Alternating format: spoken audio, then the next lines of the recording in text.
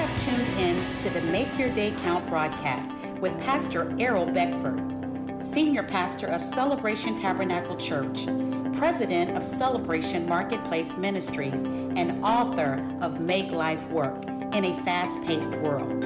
And here's Pastor Beckford. Good morning, good afternoon, and good evening. Make your day count. This is the day the Lord has made. and we will Rejoice and be glad. in what God is doing. And I am reminded to make my day count. When? Right now, today. Today is a good time for me to make my day count. Today is a good time for you to make your day count. So make a quality decision right now as you tune in and listen to this program that I'm going to make my day count on this Monday morning. This week, we're going to be continuing the topic, breaking the spirit of delay and stagnation. So we have 3 key points, things that could be part of the delay. We have no idea how much God wants it. We have no idea the purpose of it, and we don't know the value of it. So there are things that God wants to work through each and every one of our lives, things that he invested in us that he wants to bring out into the earth realm to benefit the kingdom, to benefit others.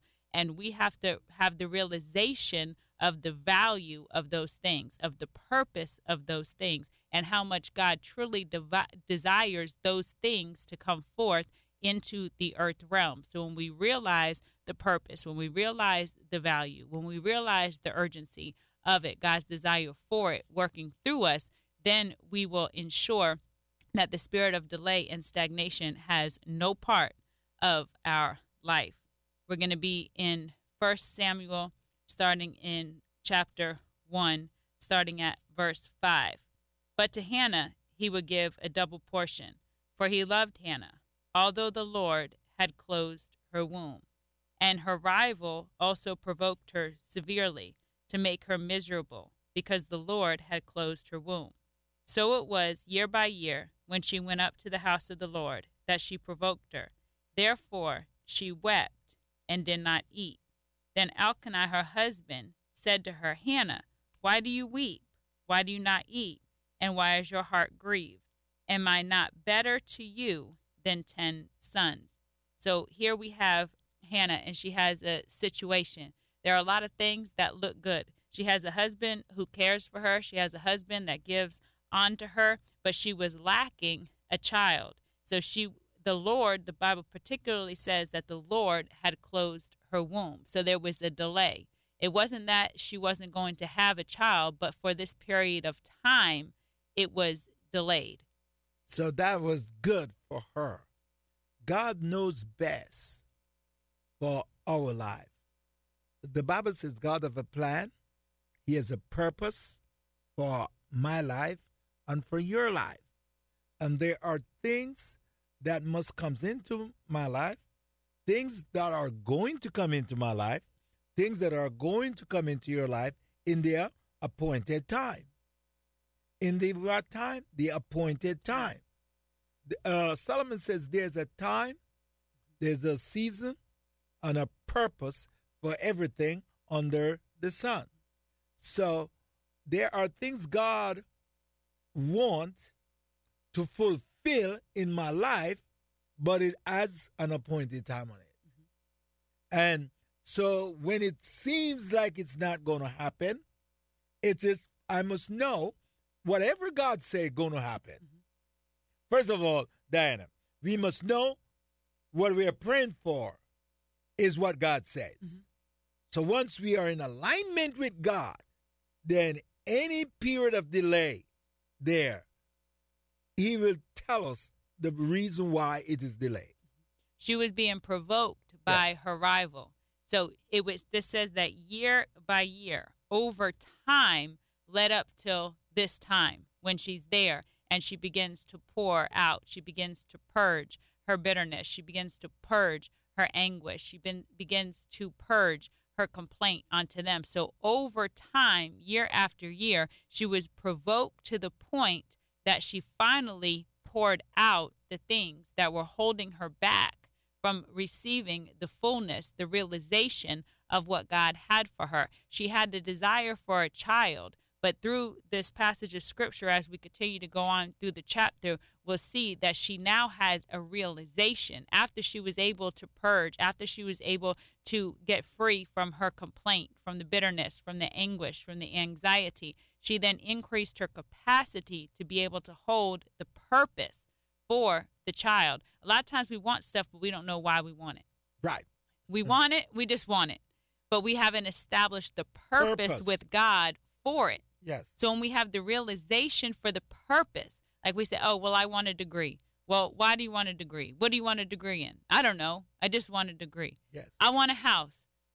What's the purpose of the house? I don't know. I just want a house. I want a car. I want a job. I want a child. Well, what's the purpose in it? A lot of times we're just putting out our list of what we want, but we must get with God to establish the purpose for it. And a lot of times the things are delayed because there's no purpose.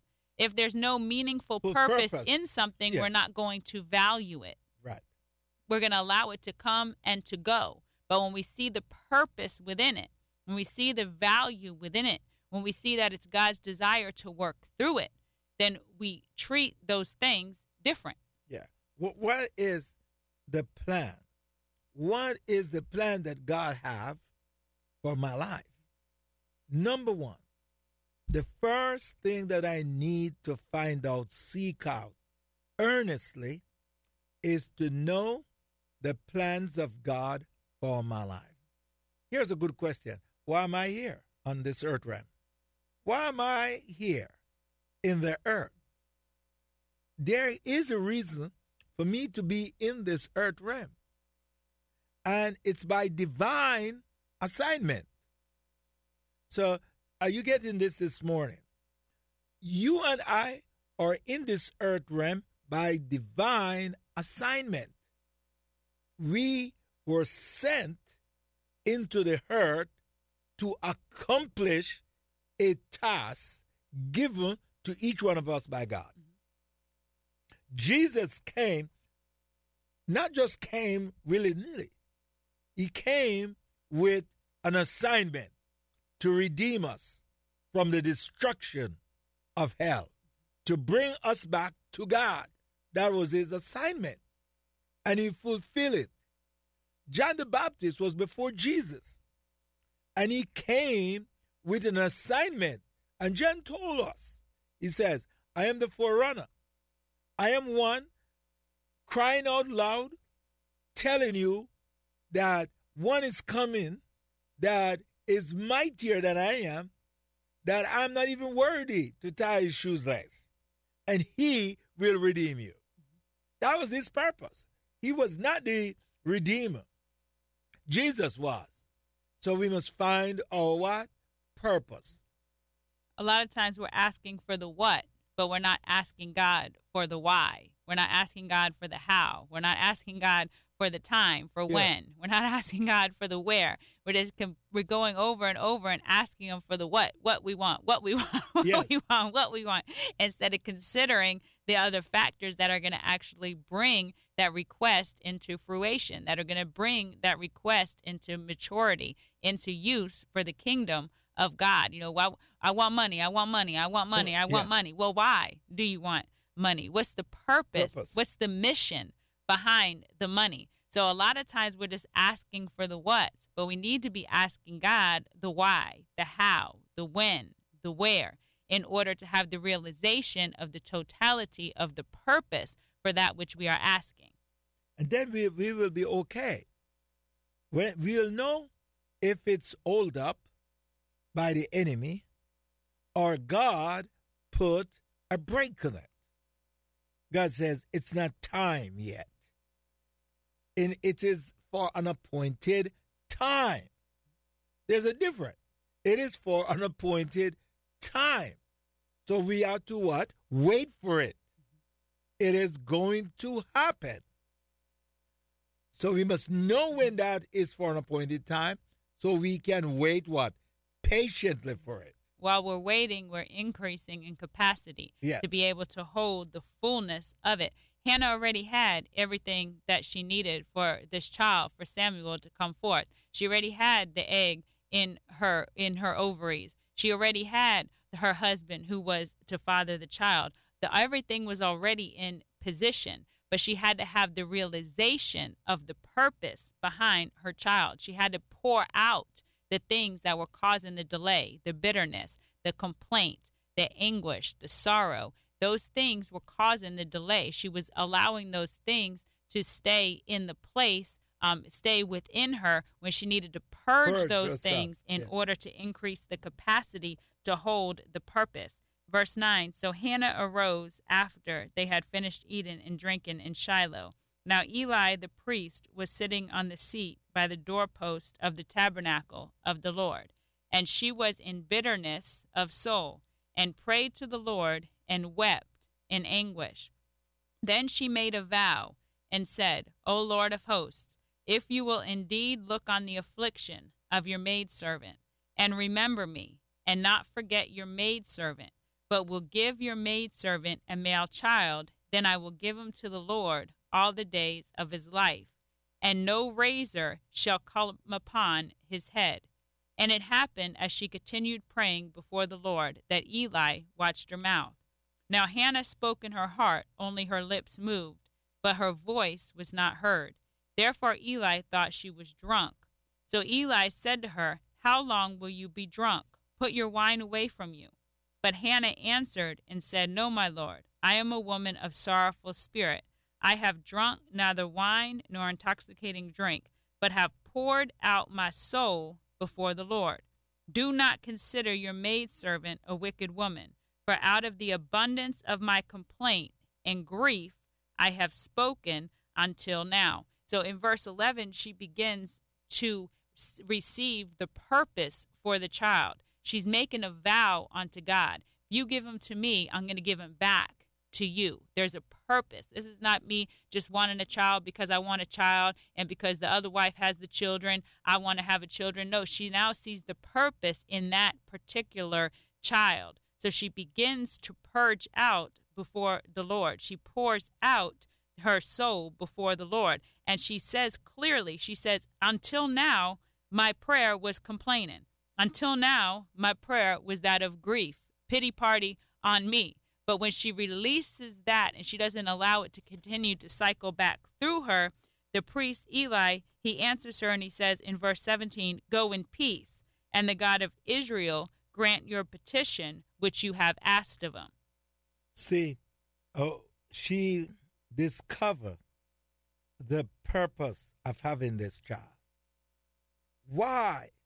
And you talk about that earlier. We must discover the why. Why do I want this child? And if the Lord gives me this request, how is it going to benefit God?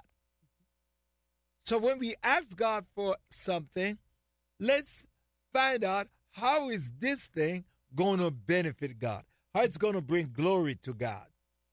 If I be lifted up, I'll draw all men unto him.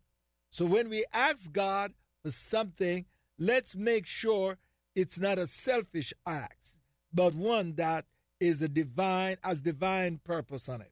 We must know the purpose, we must know the value, and we must know that God also desires for it to be brought forth into the earth realm, so he has our back. We want to invite you to Celebration Tabernacle Church. We're located at 1010 Dixon Boulevard in the city of Cocoa, Sunday mornings, 10 a.m. Thank you for tuning in to the Make Your Day Count broadcast with Pastor Errol Beckford, Senior Pastor of Celebration Tabernacle Church in the beautiful city of Cocoa.